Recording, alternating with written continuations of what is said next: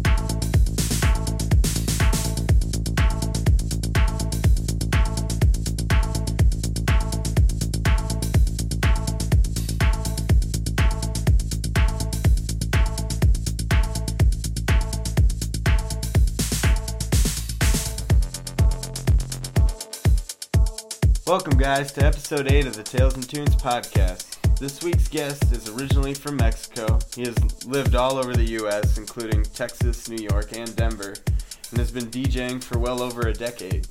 He's an original founding member of the Hemis Groove Collective that's out here in Denver, and is currently a resident DJ for the Underground Thursdays at Milk Bar. Please welcome to the podcast, Alex M. How's it going, guys? How's it going, man? How you been lately? Pretty good. Just kind of busy working and stuff. Yeah. How's 2015 treated you so far? Pretty good so far, yeah. Heck yeah. A lot of fun stuff coming up. Mm-hmm. Or have you played any shows this year so far? Yeah, just so far. They made me resident at Milk. I think it was in February, I believe. So yeah, I think those are the first shows I played this year. Oh, word. I played twice in February, so that was kind of exciting. Heck yeah, man. As far as I go, this for those who've been following the podcast religiously, Lent is still going, and I've managed to stay sober. This hasn't been the funnest experience, but I've been getting a lot of shit together, which is nice. I'm about a month in, and I got about 2 weeks to go, and couldn't be more excited for it to be over. I did find out when this was going on, I was actually 2 weeks in or something. I was like, you know what, 2 weeks? It's probably been almost halfway through. So I was looking at the calendar, and it's supposed to be 40 days, and it was more like 55 or 60 days. And I was like, what the fuck? Catholics don't know how to do math or something. I must have been lied to all growing up. It's 40 days. Jesus was in the fucking desert for 40 days. But no, it's way longer than that. So I was not happy to find that out. So I'll be cutting it a few days shorter for when I go back for Easter. Well, yeah, Easter's on the 5th. But on April 2nd, I'm going back to Iowa for Mission Creek Festival. It's more of a indie rock festival, but yeah. I mean, they have all sorts of, it's underground music or just non-mainstream kind of stuff, local talent and region. It's inspired by South by Southwest. Oh, so okay, so it's kind of got that similar. Yeah, it's got that kind of vibe to it, and it's their 10th anniversary, and this will be my 5th year, but 5 years ago they asked me to do the Underground Electronic Showcase. So nice. I've been going back every year, and this will be the 5th year. And what do you usually play? What's your time slot? Do they give you a different time slot? Well, I actually do a show for it. It's called Mission Beat, and so it's the night that's the electronic showcase. So you just book the DJs that are gonna. Yeah. They give me a budget to work with, and sweet, dude. I book the lineup. And this year I have Eric Starrett. He lives here now. He's lived here longer than I have, but he was originally from Iowa. He was actually 2 podcasts ago. I met him at Narnia, actually. Yeah. Awesome guy. Yeah, he's a really good old friend of mine, kind of a mentor. Learned a lot from him. Yeah. You can hear all about it on episode 6 if you want to go back. But he's been out here longer than I have, and we're going back, and he hasn't played in Iowa in 2.5 years, so it's going to be a big homecoming. A lot of people are excited to hear him play, let alone just see him, because he doesn't go back too often. Yeah. And then the other guy we have headlining is Matt Rissy, who's pretty well-known local. He played Great American Techno Festival out here. And he's played Beta Lounge once before that, so... Yeah, I think the time I saw him play at the Beta Lounge, it was ridiculously packed. Everybody from Iowa came out. Yeah, we had a little invasion. I think there was probably 30 people that came from Iowa, and it was just a takeover. Yeah, I remember that night. Yeah, Iowans don't fuck around, that's for sure. So yeah, we got him, and then myself. I always close out the last hour, and then local up-and-comer Colin Giant Child will be opening. So looking forward to that. And then also along the lines of my sobriety, I just released a studio mix. I usually release a studio mix between the winter, springtime. Yeah. Last year it was H208, and this year it's called Under the Influence of Sobriety, which nice. It's definitely the first mix I've ever made where I was completely 100% sober. Not under the influence of any substances. So it was a unique experience putting it all together, and I'm happy with how it turned out. So yeah, head over to SoundCloud to check that out if you guys want to hear that. But anyways, enough about my ass. Let's talk about Alex. I was thinking back on it actually. The first time I met you was it wasn't much longer after I lived here, probably like 2 or 3 months in, but Yeah. went over to Andy Roberts when he lived with Wes Woodley up in like the upper lower downtown part of Denver, and we were just like hanging out before going to a show, and you're like, "Oh, I'm Alex," and I was like, "Oh, I'm Ben," and you're like, "Oh, dude, I've heard about you. You DJ?" I was like, "Yeah." "Oh, yeah, your friend Brooke told me about you," and you're like, I do Thursdays at Opal downtown. He's like, "We should totally have you on to play." And for sure. I thought that was so cool, man. I mean, you were the first person that, I mean, offered me to play a show out here, and you hadn't even heard me. You were just going off Brooke's words. So yeah, for sure. It was super cool to... Yeah, I know, like, she had good taste, so I just kind of took her word for it. So yeah, hell yeah. I really appreciate it, because that definitely started me getting gigs out here and everything, man. Sure. And yeah, how long had you been doing Opal then, or how did that get started?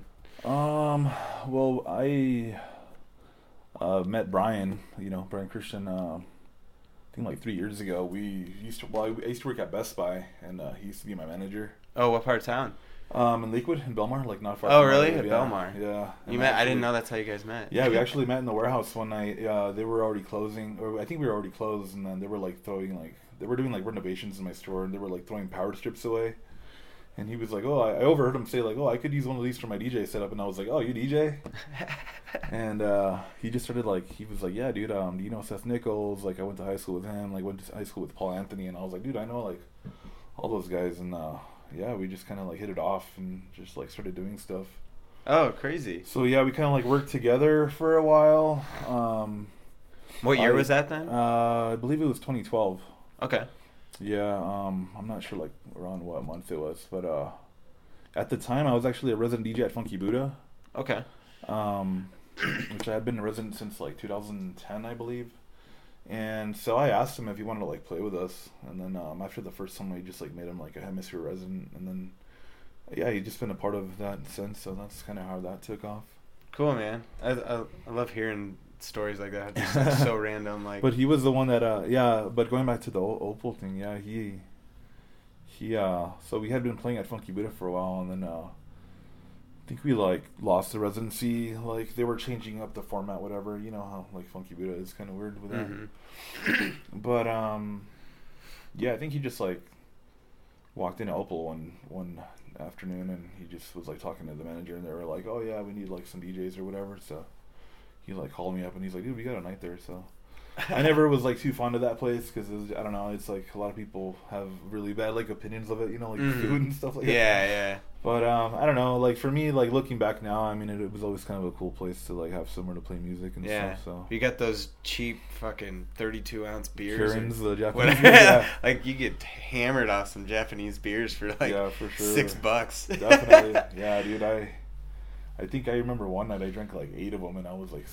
8 or 9, like just ridiculously like hungover the next day. Yeah. Oh man, I think of that because I remember peeing a lot, and that bathroom was pretty gnarly for a Japanese restaurant. It looked pretty. It's funny because we like found there's a really nice restroom in there that I didn't even know about till like a year later. Like I saw Brian coming out of there one night, and I was like, "Where were you?" And he's like, "Oh, the restroom." I'm like, "Which one?" It's like a super nice one that I didn't even know about. I didn't even know they had one. Like in the other side of the lounge. That's hilarious. Cool. So how long did that last then? I want to say it was 2 years, maybe a little over 2 years. Mm-hmm. Yeah. Yeah, that's cool. We started somewhere in like February of 2012, and ended just like last year, like around February, March. So it's been about a year that we haven't been doing it. Right on. When you were doing the Funky Buddha before that, was that Hemisphere? Or was that... Actually, the first couple times, not really. It was more like just my night. Brandon, who is a manager at, he was a manager at the time at Funky Buddha. He's now the manager at Milk.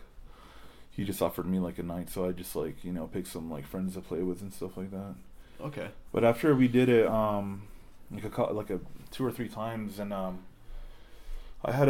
we had met like a couple friends from Houston online, and they wanted to bring us out to play at a club called Riches.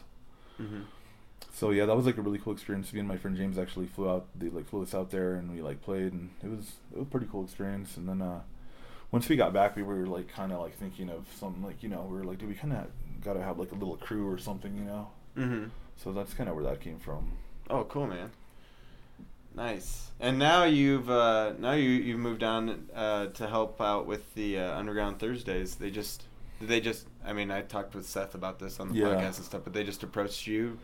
Yeah, Kevin had been talking to me about it for like a month or so, and yeah, I mean, I've just like, we've been supporting each other for a long time. Even like Opal's not like 2 blocks away from Bar Standard. Yeah. So we've been supporting each other for the longest time, like for 2 or 3 years, and like every time, like Seth and Kevin would play at NORAD or like anywhere, like we just, I don't know, we had like a really good like support system. Mm-hmm. But yeah, they just like asked me one night. They were just like, "Oh, do you want to be resident?" And I was like, "Dude, of course, like hell yeah, And around that time, I was kind of like losing interest in like DJing. I hadn't really had like any great DJing experiences, So I think I remember that actually. You talking to me. You're yeah. like, I'm kind of on the fence about it right now. You're like going to more metal shows and stuff. For sure, yeah. I was like going to a lot of like metal shows and hip hop stuff. So I was kind of like, I knew I would come back to it eventually, but I was just kind of like losing interest a little bit. I was like, I kind of need a break, but that's just like exactly what I need is like something like milk. Yeah, It's exactly, and it's the exact vibe I feel like you guys were going for too, and you fit totally perfectly for it. It's definitely the place to be on Thursdays. Yeah, definitely, yeah. But all right, let's rewind a little bit and get a little bit of your history in here. So you. Where were you born? I was born in Chihuahua, which is right across the border from Texas. In Mexico. There's like Juarez, yeah, and then it's the town that I was born in is 4 hours like south from Juarez. So. Oh, okay. And I actually moved to the U.S. when I was 4 years old, so I did like all like my school and everything here. Okay. In the U.S. So. Do you remember anything from living in Mexico, or is that just too long ago? Yeah, I mean. Yeah, it's kind of like too far back to remember anything. Mm-hmm. I mostly remember like living in Texas, like mostly growing up there. Yeah. So when you moved to Texas, did you move to El Paso? I moved to El Paso, yeah. Okay. So what was growing up in El Paso like? Pretty cool, man. I actually had like a really like pleasant childhood. Mm-hmm. No complaints or anything. Yeah. What kind of things were you into growing up, like? I don't know. I kind of got into music like at a really early age. Like my dad used to listen to a lot of like 70s like metal bands like Judas Priest, like Black Sabbath and stuff like that. And he would just, I don't know. I kind of grew up like listening to that stuff like when I was like 6-7 years old. So I just kind of got into it. And my sisters were like onto like punk and like alternative and stuff. So they kind of like industrial. So they kind of turned me onto that stuff too. How much older were your sisters than you? We're all like 3 years apart. So. You're the youngest? Yeah, I'm the youngest. Oh, okay. For sure. Cool. Yeah, were you into anything else other than music, like sports? Skateboarding. Skateboarding. Yeah, I used to be like pretty into skateboarding when I was younger, and then I like kind of messed up my knee skateboarding once and like freaked out, and I was like, I'm never gonna skate again. But yeah, I was into it for a few years, man. Maybe like, I don't know, 6 or 7 years till maybe like my freshman year in high school. Cool. Did you? Yeah, talking about high school. Did you play any instruments in high school, or not in high school? Well, like outside of high school, like I used to play the drums. So I was really into like death metal and stuff. So cool. I just always liked the drums. Like I don't know. I always thought they sounded pretty awesome. So. Yeah. Did you ever play in a band or anything? Just kind of recreational. Yeah. One of my sisters like played in band, but I just never really had the balls to. I guess. Was she played the drums? No, she played. I think it was like the violin. Oh, okay. Violin in a band. Okay. Yeah, so she was into that for a while. Nice. So yeah, you kind of tapped into this, but I mean, what kind of music were you into in high school, or when did you kind of start finding your own stuff? Did you find any stuff on your own that you were listening to that was kind of different from what your sisters, or were you pretty heavily influenced? Well, it's kind of funny because me and my roommate were talking about this the other day, but we're talking about Thrasher magazine, the skateboarding magazine. Oh, yeah. I don't know if you remember that, but they used to have like in the back and like towards the back like of the magazine, they would have all these like, kind of like you could like order like music from these catalogs and stuff like that. Was it like buy 6 of them for 7 cents? No, not really. They would just advertise like all this like music that I was like curious about, like, you know, just all kinds of different stuff, and like the covers would look really. And I always knew that like skaters listen to like, you know, like punk and just like crazy music, so I would just like go off that, you know, basically like what I'd see in Thrasher magazine. So yeah, I just go like, I remember like my parents would give me lunch money like in middle school or like elementary, like middle school, and I would just save up my money and just like on the weekend, like on Friday, me and my friends would go to the mall and I'd buy like a Cannibal Corpse tape or something, you know, for like $8-9. Hell yeah. But yeah. Yeah. What bands? I mean. Yeah, man. Like Ministry was like one of my favorite bands. Like I said, Cannibal Corpse, Metallica, Slayer, you know, stuff like that. Right on. Was it in high school that you discovered electronic music then? Yeah. Actually, in high school, my freshman year, I used to kind of, I don't know. High school was like way different. You know, it's way different than like, you know, middle school and stuff like that. So, you know, everybody has like their little cliques and stuff, and like two of my best friends that I had known since elementary were actually like, all of a sudden my freshman year, I was like, wow, these guys are dressing all like baggy, like wearing Jinkos and like Adidas stuff, and I was kind of curious, like, you know, what style that was, you know, and then yeah, they were just like, oh yeah, we're just like ravers, and I'm like, what the hell is that? And I just kind of like the style, like the baggy, like Adidas stuff, you know, like everything Adidas, like the jacket and the shoes and like the hat and stuff, and yeah, I just kind of was like curious, and they were just like, they would let me borrow like tapes and stuff and CDs, and mostly tapes, like mixtapes and stuff, and then I just kind of started getting into it, and I would just listen to everything at the time, like anything, like what kind of stuff? Like a lot of stuff that I was into at the time was like psychedelic, like psytrance. Oh, really? Then like drum and bass, even like hard house, you know, like pretty much everything. I was just like into everything. Like I mean, I liked it so much, I just listened to pretty much everything. Yeah. Were they going to parties at the time then? Yeah, for sure.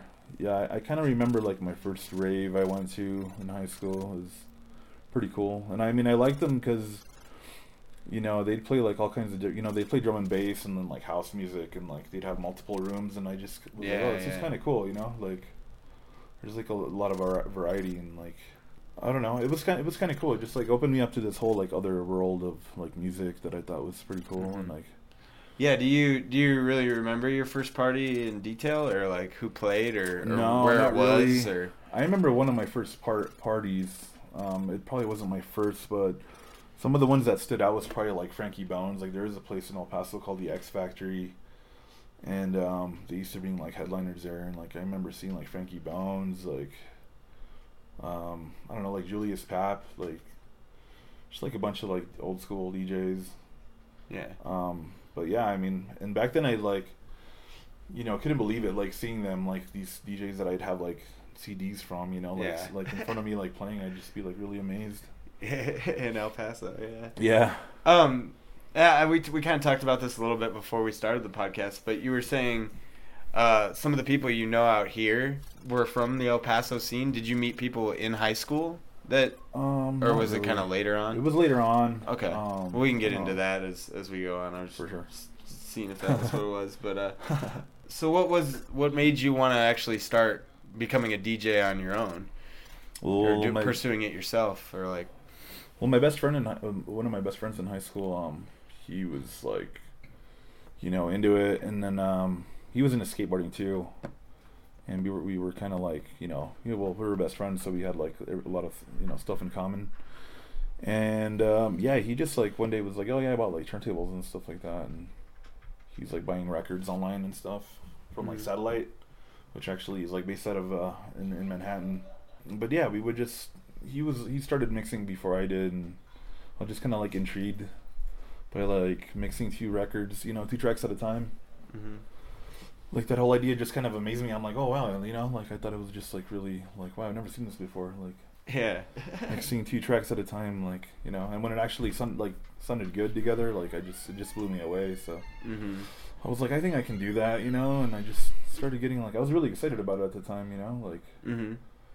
So yeah, we would spend a lot of time like in my friend's room. Like he had like a pretty cool little setup. He had like the CD, like this old school CDJ, like 200s and like the 1200 the Technique 1200s, and we just spend like 3-4 hours just like mixing records, like seeing what went good together, and, and then my friend would start. He was playing parties in Juarez, and like he would do like after parties. So I was kind of like I kind of want to get into that. Like I was kind of like I kind of envied him a little bit. I'm like, oh, this is kind of cool. Like I kind of want to do that. So yeah, I mean that's kind of how it. What year of high school was that then?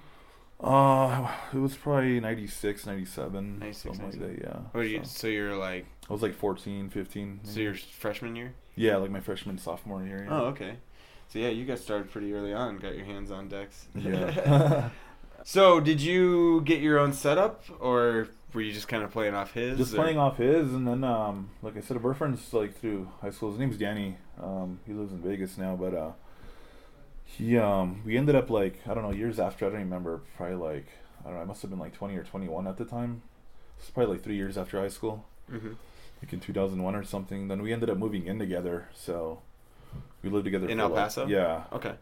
We lived together for like a year and a half or so, maybe 2 years. But yeah, we would just we'd just use his setup. I didn't really have my own setup till like later. But yeah, we would just have like people over after hours, and we would just like play. Were you throwing shows then, or were you no, just not really playing shows with him? Yeah, just like here and there, or yeah. whatever.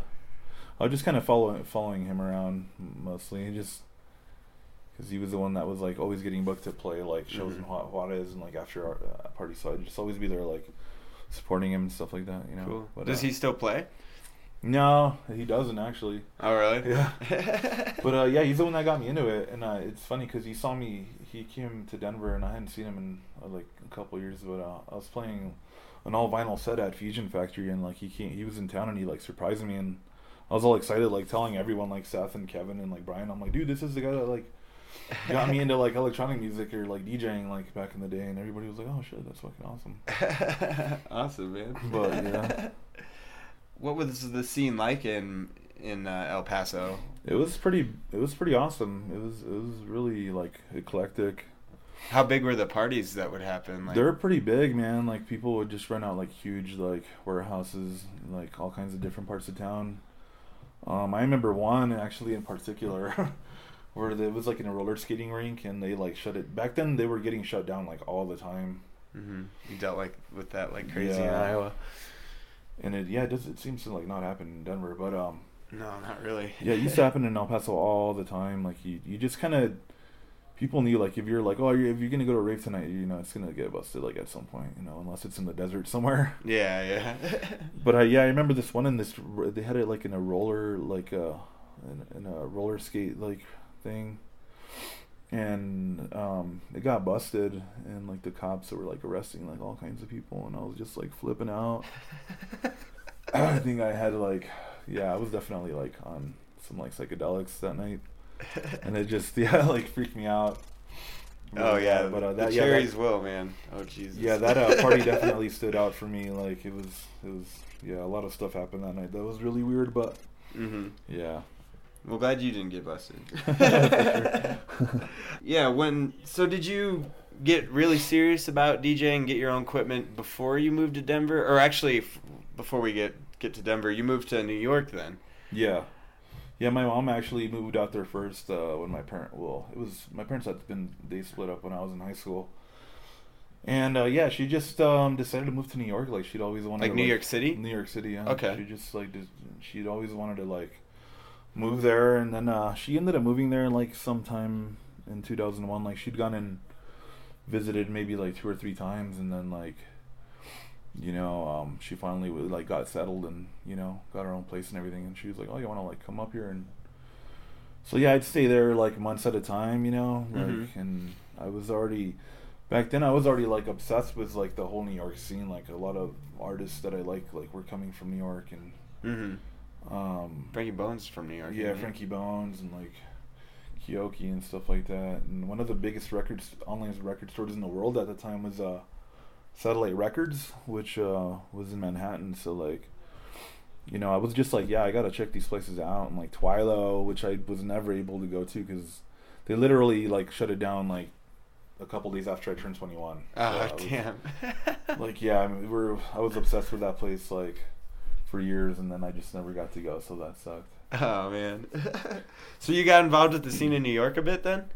A little bit, like, just through, like, friends and stuff. Not as much as I, like, here, like, not at all. Like, Yeah. But, yeah, I mean, just a couple of friends every now and then would, like, ask me if I wanted to play, like, you know, they had, like, a night, like, at a lounge or something, but, nothing really. Actually, I mean, to be honest with you, like, in New York, I did more, like, online stuff, you know? Okay.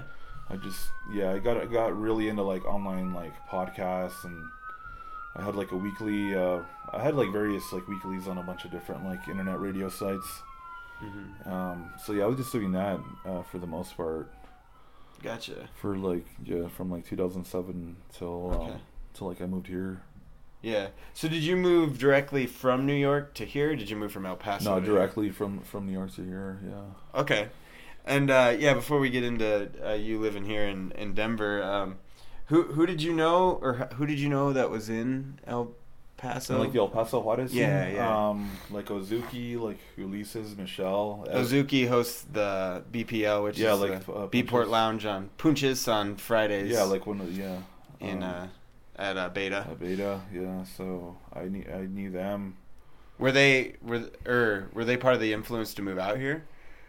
Or what was in Denver that kind of pushed you to move here? Well, I have family here, like on my mom's side.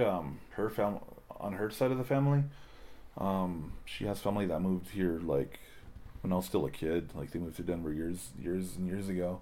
Mm-hmm. And one of my older sisters moved out here like in like 2001. She lived in Canyon City, and then like around 2002 she moved to Denver. So, I mean, we've had a lot of family here, so it just kind of seemed like the right decision at the time. Yeah. So, had you ever been here? I guess if your sister lived out here, you're probably visiting. Yeah, I'd been here twice actually before that. So, and I really liked it. Cool. So, when you moved to Denver, where'd you move? When I first moved here, I moved to we lived in Lakewood, like right off like Kipling and Mississippi. Okay. Yeah, the first year here was like miserable, and like it was too quiet for me. Yeah. And then I'm serious, like I couldn't even sleep for like a year. Like I got really bad insomnia because the place we lived at in New York was like an industrial neighborhood, and it was right in front of the Pepsi factory, and I don't know, it's just like all this noise going on 24/7, you know. Mm-hmm. And you move somewhere quiet, and then it's like, you know, you can't. It's louder than the silence can be louder. Yeah, than, exactly. No, I know exactly what you mean. It's like how people have to like sleep with a fan on, like they can't like stand the silence. Or something. Yeah, completely understandable. Yeah, for sure. Cool. So what year was it that you moved here then again? It was March. I believe it was March 28th of 2009. And 2009. I remember the first night, like we moved down here. I actually hung out with Azuki. Like I actually spent the night at her house. So they showed me around like Beta. They were like, "Oh, you gotta like check it out," and they like picked me up and ended up like crashing at their place. Were they doing Punches at that time yet? Yeah, they had barely started doing it. How long? Beta probably hadn't been open that long. Yeah, no, they had barely opened Beta for it had been open for like 3 or 4 months or something. Cool. So. Do you know how they got involved with that? Started? Oh man, I actually don't remember. But back then they were only doing a monthly though. They weren't doing a weekly. Oh really? So, yeah. Well, that's cool that they've been doing something since it started. Yeah, for sure. That's awesome. So yeah, what was the state of the scene when you moved here? Well, like the first kind of music that I heard when I moved here was like dubstep, which like in New York I hadn't really heard it. Yeah, that was kind of when it started. Really, it was right around then. It was 2009, I think. So when I moved here, like I would just hear cars like drive by and like play it, and I'm like, what is this like that everybody's like so into and I don't know. I'd go to the BPL like a few times and then or like to Beta, and like I don't know, it seemed like, you know, a pretty cool scene, and it was like people were kind of into like the whole like minimal thing when I moved here. So, you know, like Paco Suna, like Richie Hahn, like everybody was kind of playing that stuff. Yeah, 2008. So. 2008 was a big year for minimal. Yeah, I'm glad it kind of evolved from there. For sure, because it was pretty. Actually, I remember my first year I went to Detroit Electronic Music Festival was in 2008, and I mean, I kind of liked techno and house at the time, but that completely, I've said this many times, but it completely rearranged my DNA. I was going to Detroit, and I discovered, like, what I want, what I loved and didn't even know it. Yeah. And I went to see Richie Houghton for the first time, and he was playing at, I think, St. Andrews Hall in downtown Detroit for an after party, and they were like advertising this big thing. They were like, "It's the Cube. He's gonna have this crazy visual thing. It's the Cube." Everybody was like, "Oh my God, the Cube's gonna be there." And then like I paid like $35 like at the door to get in, which is pretty reasonable at the time. But we get in, and like all the Cube is like this like grid patterned like LED light structure like hanging above the dance floor. Yeah, like. It was retarded. Like everyone's like, "That's the Cube." Like it was like, so we were like joking. Like we were joking the rest of the weekend, like, "Oh my God, the Cube! Richie's bringing the Cube." But yeah, but even besides that, like Richie got on and played. He played like a 3-hour set, and I literally fell asleep at the club. Like I was like up on like the overlooking the dance floor with my arms on the bar, and I fell asleep. Like. Yeah, not even the drugs could keep me up. I was like that. It was just like go to sleep music. So that was it was weird because everybody talked up Richie Houghton, but I've seen him. He's redeemed himself several times after that. But like, that was a big year for Minimal. It was 2008. Yeah, definitely. But back to this. You said you were hearing dubstep and stuff, but how did you start getting integrated or involved with the scene here? Or who'd you first meet? I mean, I guess Azuki, but... I had met this... Well, it's kind of funny, because that night that I crashed out at her place, she had, like, a little after party or whatever, and I met this one dude. His name was Chris. And we ended up, like, hitting it off, and he ended up becoming, like, one of my best friends. He lives in North Dakota now, and, like, he's just, like, my best friend. Mm-hmm. But, he was into, like, electronic music, too, and... he used to be like, I don't know, he used to do like sound stuff, like engineering stuff. And he like introduced me to the owner at this place called Blue Ice, which was like down on like First and Broadway or something. Mm-hmm. And the guy was like looking for DJs. I had only been here for like 2 months or something. So that was kind of like my first gig. Oh, okay. Just kind of playing there. It was kind of like a free-for-all. Like you could just bring like your CDs and stuff, and it was like an open decks night. So we would just like hang out there and stuff, and then from there I just kind of like one of the first people I met was probably like Casey Chapman, you know. Like he heard me play once, and he was like, "Oh, cool," and we just kind of like hit it off. So I just kind of started meeting people like really quickly here. Like I was kind of surprised because in New York it's so like fucking hard to like. I can imagine. Integrate yourself with a group of people. Like it doesn't work like the way it works here. Like everyone has such like you're really defensive over there, you know. Mm-hmm. So it's a whole different. And I came with that mentality too, you know. I was kind of like, you know, you had that New York mentality. So I wasn't really looking to like make friends, really, you know. But then all of a sudden, I just started like meeting all these people, and I'm like, holy shit, like, like this is pretty fucking awesome. Yeah, that's one thing I kind of realized moving here too, because I was like, oh man, the big city, it's probably, you know, like cutthroat, you know, like very tight knit webs or whatever. But really, you discovered that a lot of the people are like you. Like, I mean, every once in a while you meet a native, but for the most part, we all come from kind of the same history. We all came here, you know, looking for something better, and for sure, we all have that same kind of mentality, or you know, and I mean, we all just come from a similar history of, you know, coming here looking for a better thing. It's kind of a melting pot here. You know? Definitely. I mean, So, when did you start throwing shows, or did Hemisphere Groove Collective start, or? Like once we started, like, you know, like when I started doing the night at Funky Buddha, then we just kind of started, like, you know, throwing shows there, and then, I mean, like, we really didn't start doing, like, after-hours stuff till, like, recently, you know? It just kind of took a while to, like, get to that point where, I mean, we're not throwing a lot of parties, but, I mean, you know, we're every, like, 3-4 months, which is kind of, like, what I want, you know? It's too stressful, you know? It's a lot of weight to carry, man. Yeah, for sure. So a lot of money, too. But it's funny because before, you know, it's like you want to DJ, you know, like looking back, like in high school, you're like, oh, yeah, this is what you want to do. But I don't know. It's not as easy as like people think. You know, I mean, it's hard work, and it's like, I don't know. I don't like want like to DJ like every week. You know, like you don't want it. You don't want it to feel like a chore. Like you want to maintain the level of enjoyment. You don't want it to be like. Oh, I mean, there's some people that can pull it off. Like, don't get me wrong. There's a shitload of people that can fucking come up with a mix every single week, and like I was kind of doing that at one point, you know, but it's just like I can't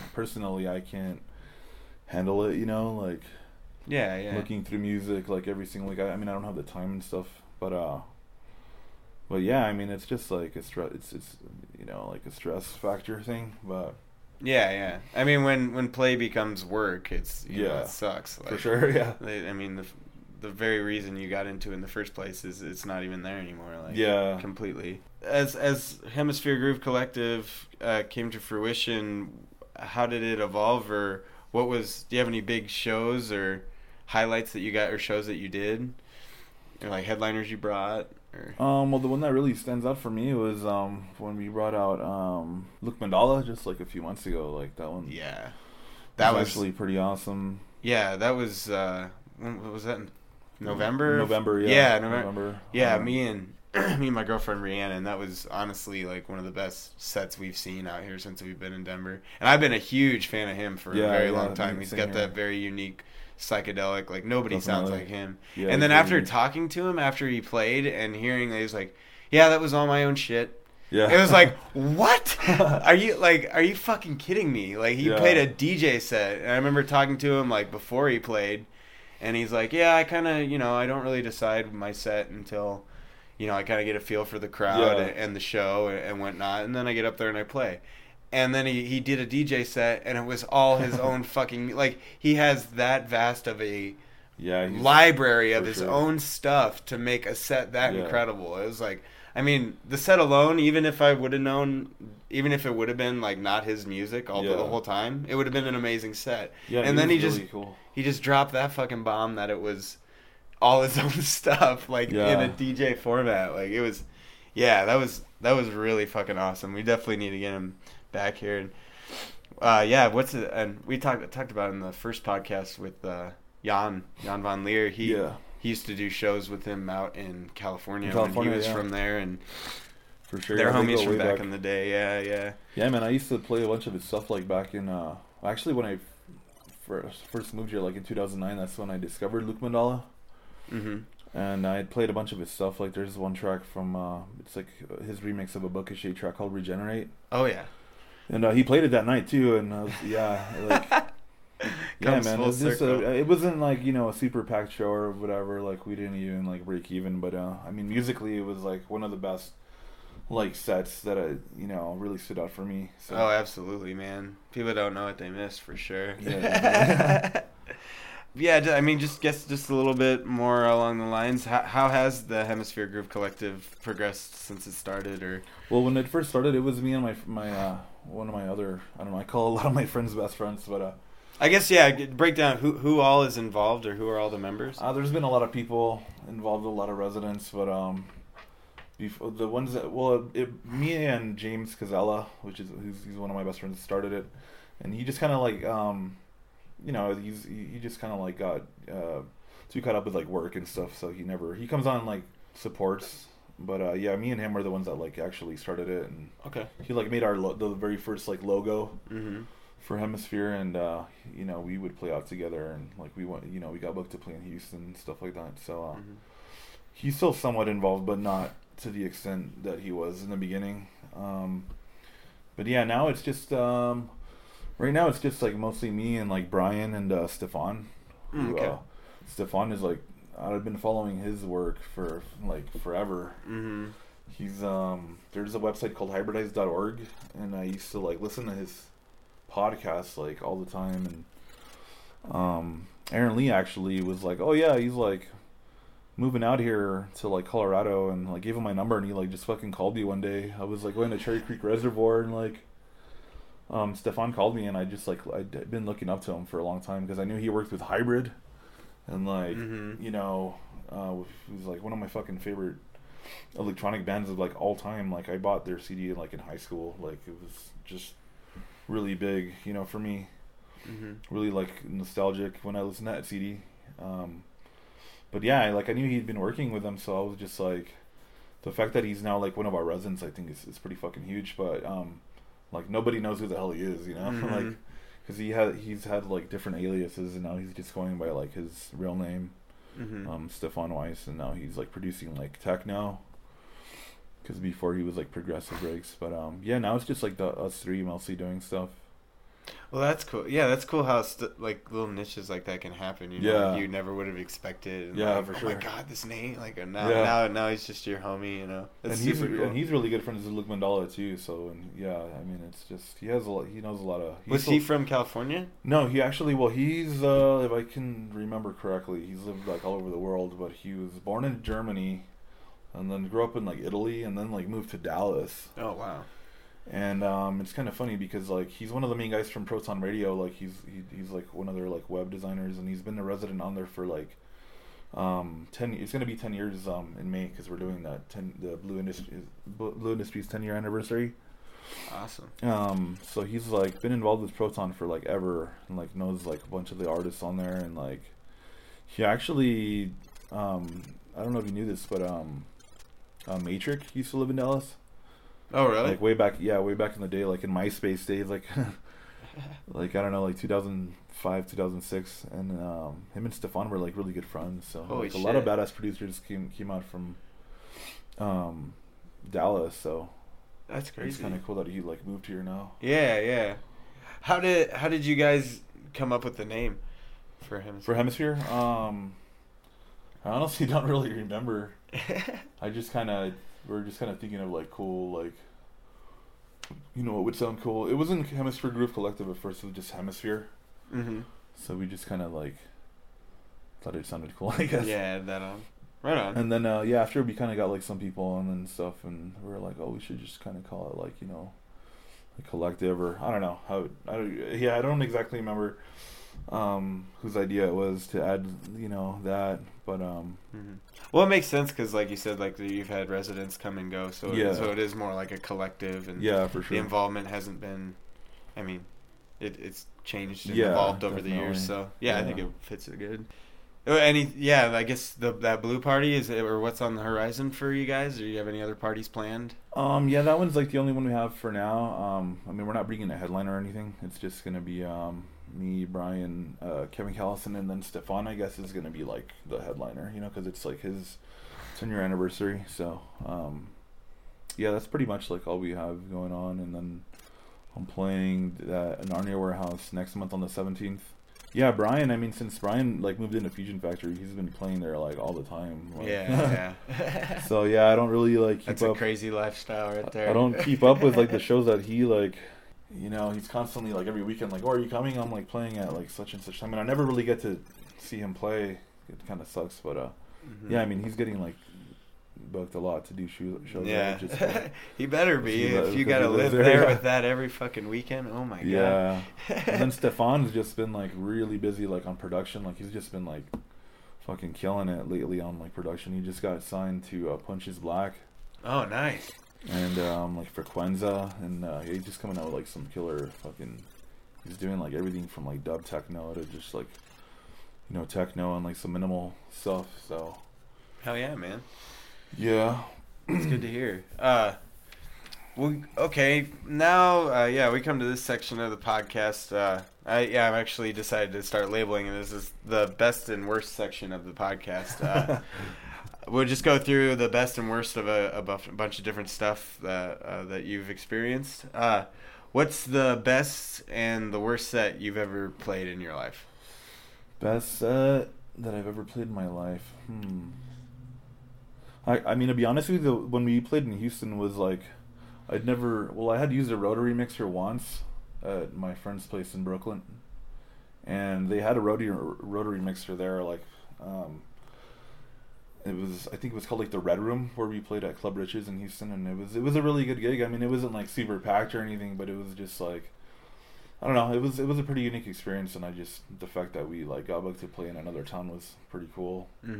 And playing on a rotary mixer was kind of fun, and just like drinking every day and not like being hungover because we were like at sea level. Oh yeah, kind of cool too. So, but yeah, that gig actually like always stands out as like one of my favorite gigs. Cool. And one of my worst ones was probably when last summer I played at this place in Grand Junction called Sabrosa, which Grand Junction is the very, very west of Colorado for those who don't know.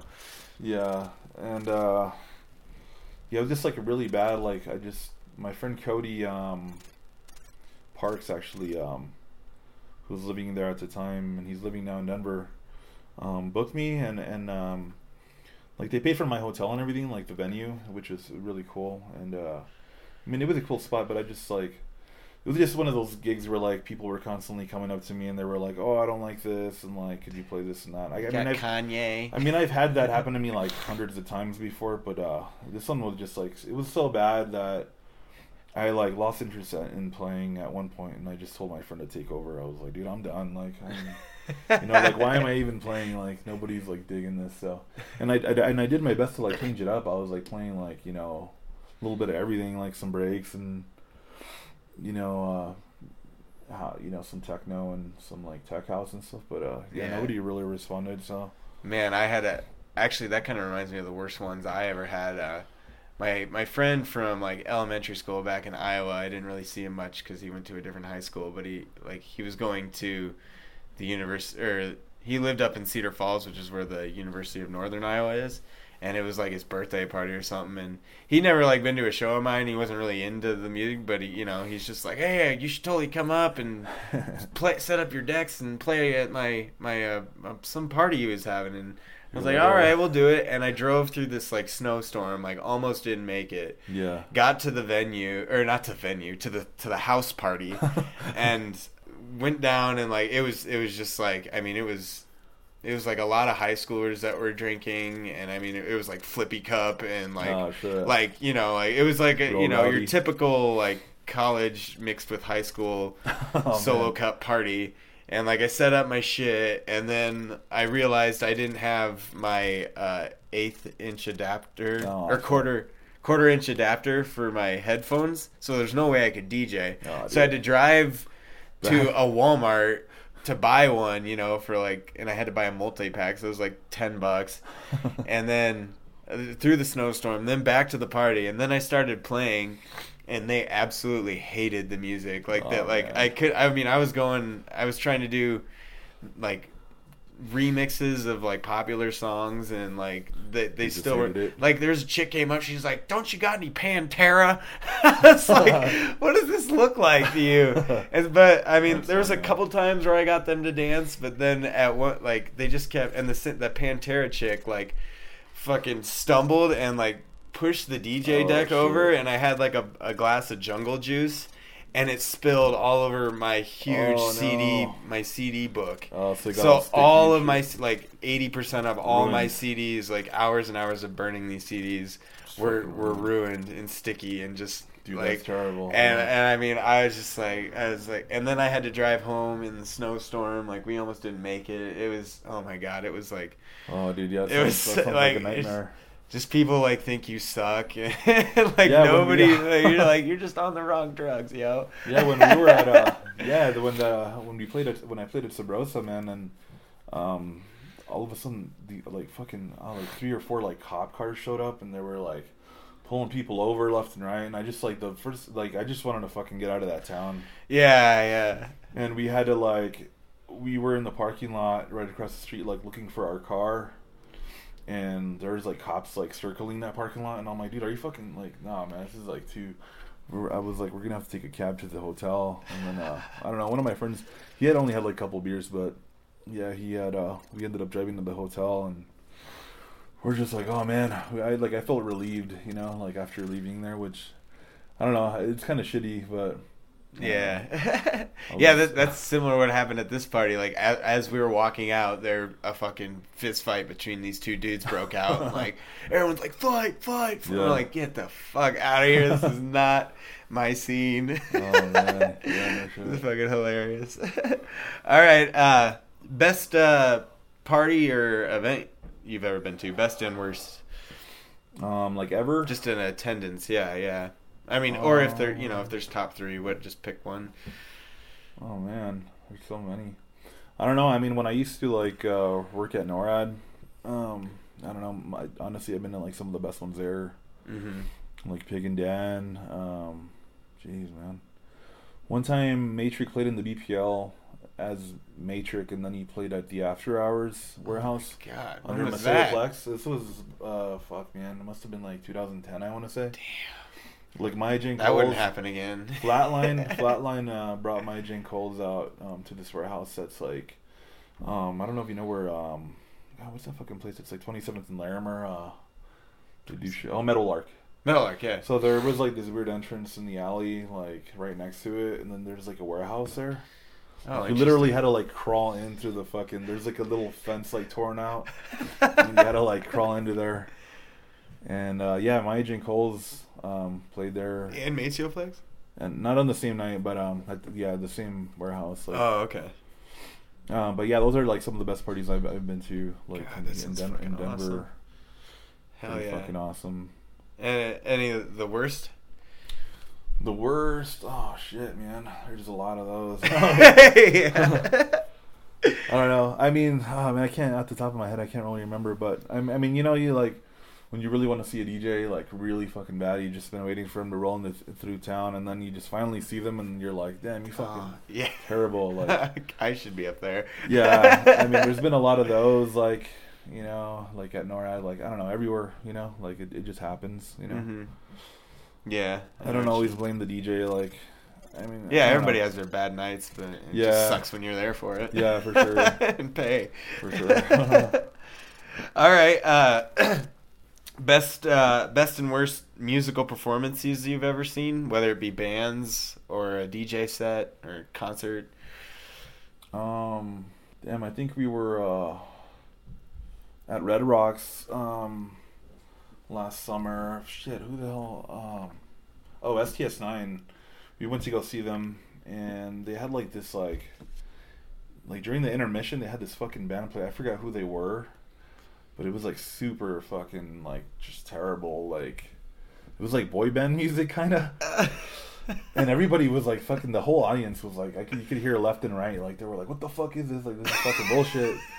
And like I couldn't really tell because where it was coming from. But then because there was no one on stage, and then all of a sudden we noticed that it was like they were like in the fucking crowd. Like they had like maybe in the sound booth.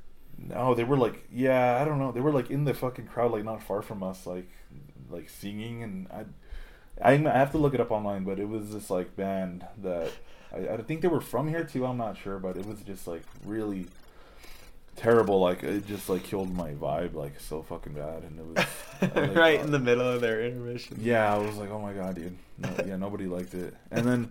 Like, I got on Facebook and, like, fucking hundreds of people were like, what is this shit? Like, everybody was, like, talking shit about them. And it was just, like, yeah, it killed, like, everybody's vibe. And I think that's, like, one of the worst fucking shows. Like, not shows that I've been to, but just, like, things that have happened, like, while I've been at a show, you know? So it just kind of killed my vibe. Yeah. What, so, yeah, and the best? Oh, dude, the fucking hands down that Spangle, show at Red Rocks. That was fucking dope. That one is like I can't get over it. Like even now, like it was just so amazing. Yeah, they were gonna come back this year to do it again, but I guess shit. Raja Ram's health is just not doing it. He's good enough to come here. He's pretty old. He's pretty old. Yeah. Yeah, I mean, that was the first time he'd been in America in like 10 years or something. Yeah. Like. So that was something super special. That might not even come around again, man. Yeah, so, yeah, that one definitely. Yeah, that blew me away. Really awesome show. Yeah, and I guess last of the best and worst festivals you've ever been to, camping events. I mean, I go to a lot of the full moon parties. There's been like some good and bad ones, you know, like, you know, JTF is always awesome. BWS was cool this year, you know, and he like did a pretty good job. And I see some of the worst festivals. I don't know. I don't really do too many festivals. Like I haven't even been to like we were talking about earlier, like Detroit or anything. Yeah, so. You should really. I don't want to get on that. I just I can, like I said, I can only do like one day and then. Understandable. Yeah, But, it's very more demanding than one day. That's for sure. Yeah, I don't really do like too many festival stuff. I mean, I just when I was younger, but I just like EDC. I bet would if I went, I would probably I don't know. I'm just like in my opinion, I'd probably say it probably sucks. Yeah. Like the whole like EDM thing, but yeah. Oh yeah, just the. It's just become so homogenized and mainstream but I mean at least I know at those festivals they do have the pockets of the good music, or they'll have like a stage dedicated to techno or house or like mature music. For sure. But well, cool, dude. About ready to wrap this podcast, or not the podcast up. We're gonna get your mix on, but what's on the horizon? I know you've talked about a few shows, but yeah, what if you just want to go over that again? What shows you got? What dates? So I'm doing another podcast on the 17th, ultrawizardsword.net.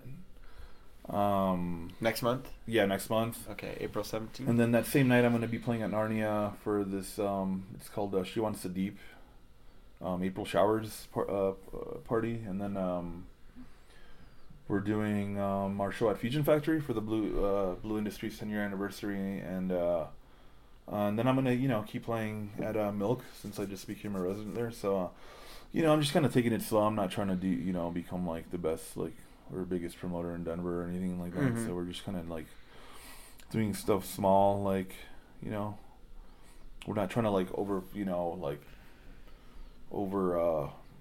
produce like events or anything like that. But I'm kind of happy where we're at right now. So that's cool. Everyone's happy. So yeah, hell yeah, man. Sounds good. Well, yeah, people keep your eye out for him and ears online. If people do want to find you online, do you have a SoundCloud or a place they can go to hear your mixes? Yeah, I do have a SoundCloud. I believe it's soundcloud.com/AlexMNYC. Okay. And then I have a Mixcloud with like the same AlexMNYC. Cool. At the end. And I'll post these the links for these in the description of the podcast, so you guys can just click the link there. Yeah, and then we have a hemispheregroovecollective.com, so you can also jump on there. Yeah, they got the website there, so hemispheregroovecollective.com. All right, man. What can we expect from the mix then you're about to play? I'm gonna play like some kind of like deep techno, kind of like on the minimal side, and then for like the first like half hour, and then it'll get like a little harder towards the end. Some like weird like trippier stuff. So cool. And everyone will like it. Any notable artists or labels? There's I've been following like this artist from Bristol who used to be part of I don't know if you remember back in the day, Koshin. I'm not sure. Yeah, they're like super old school, like kind of like tribal house. But how do you spell it? KOSHEEN. Okay. Yeah. But yeah, like I didn't hear from them for years, and like one of the guys came out with this moniker called Dub Speaker. Oh yeah, Dub Speaker. Yeah, so you actually, I'd seen his name, but I remember you like showed him to me, like. Yeah. And yeah, I've been into him ever since you like pointed. Yeah, I've been like fucking playing the shit out of his tracks for like I don't know since since he started coming out as Dub Speaker for like a year and a half or two now. So I'll play a lot of his stuff. Let's see who else. Shit, I can't really remember off the top of my head right now. Yeah. But yeah, it'll just be actually some stuff off like Dub Speaker's label. There's some other artists on there that'll play tonight. What label? It's called Skeleton Recordings. So okay. Well, cool, man. We'll get this mix started. Thanks again, man, for coming on the podcast. Yeah, thanks for having me, man. Yeah, absolutely. And I always keep you in mind, and thank you for being the first person to ever reach out and man, for sure. offer me a gig without even hearing me. So no problem. It's definitely started the fire. So I really appreciate it, man. And without further ado, we'll get Alex's mix on here, and here we go.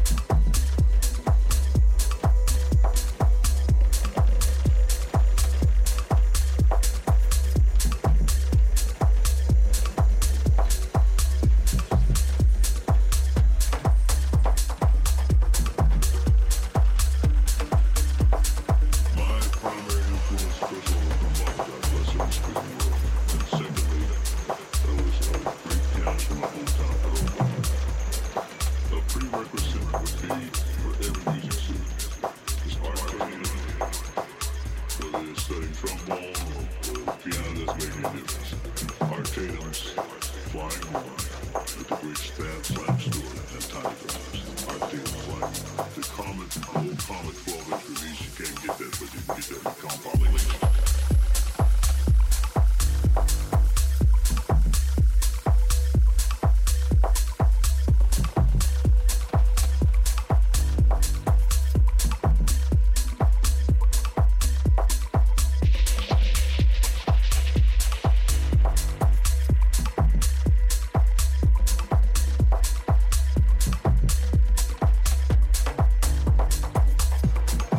Prerequisite would be for every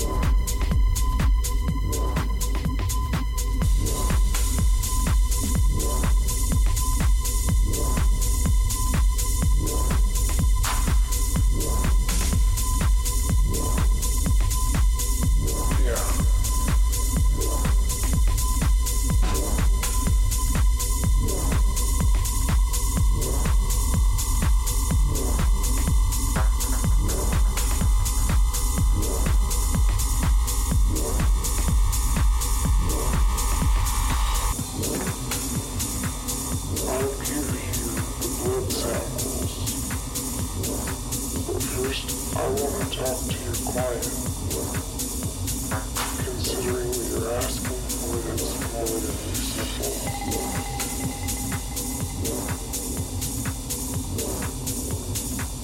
Thank you for waiting. Do you want us to stay on this something to drink? Yes, I'm fine. Thank you. Good, please. This was missing.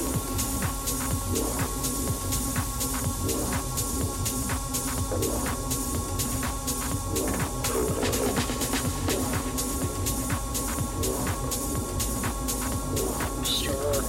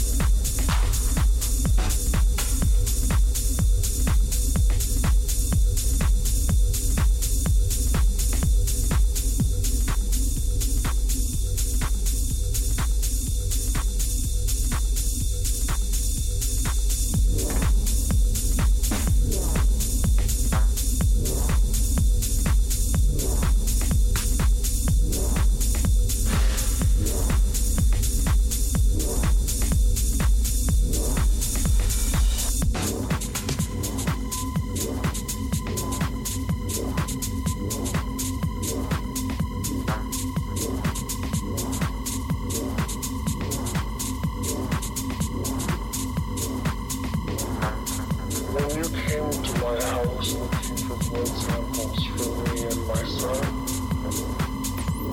I asked you who your client was. Yeah.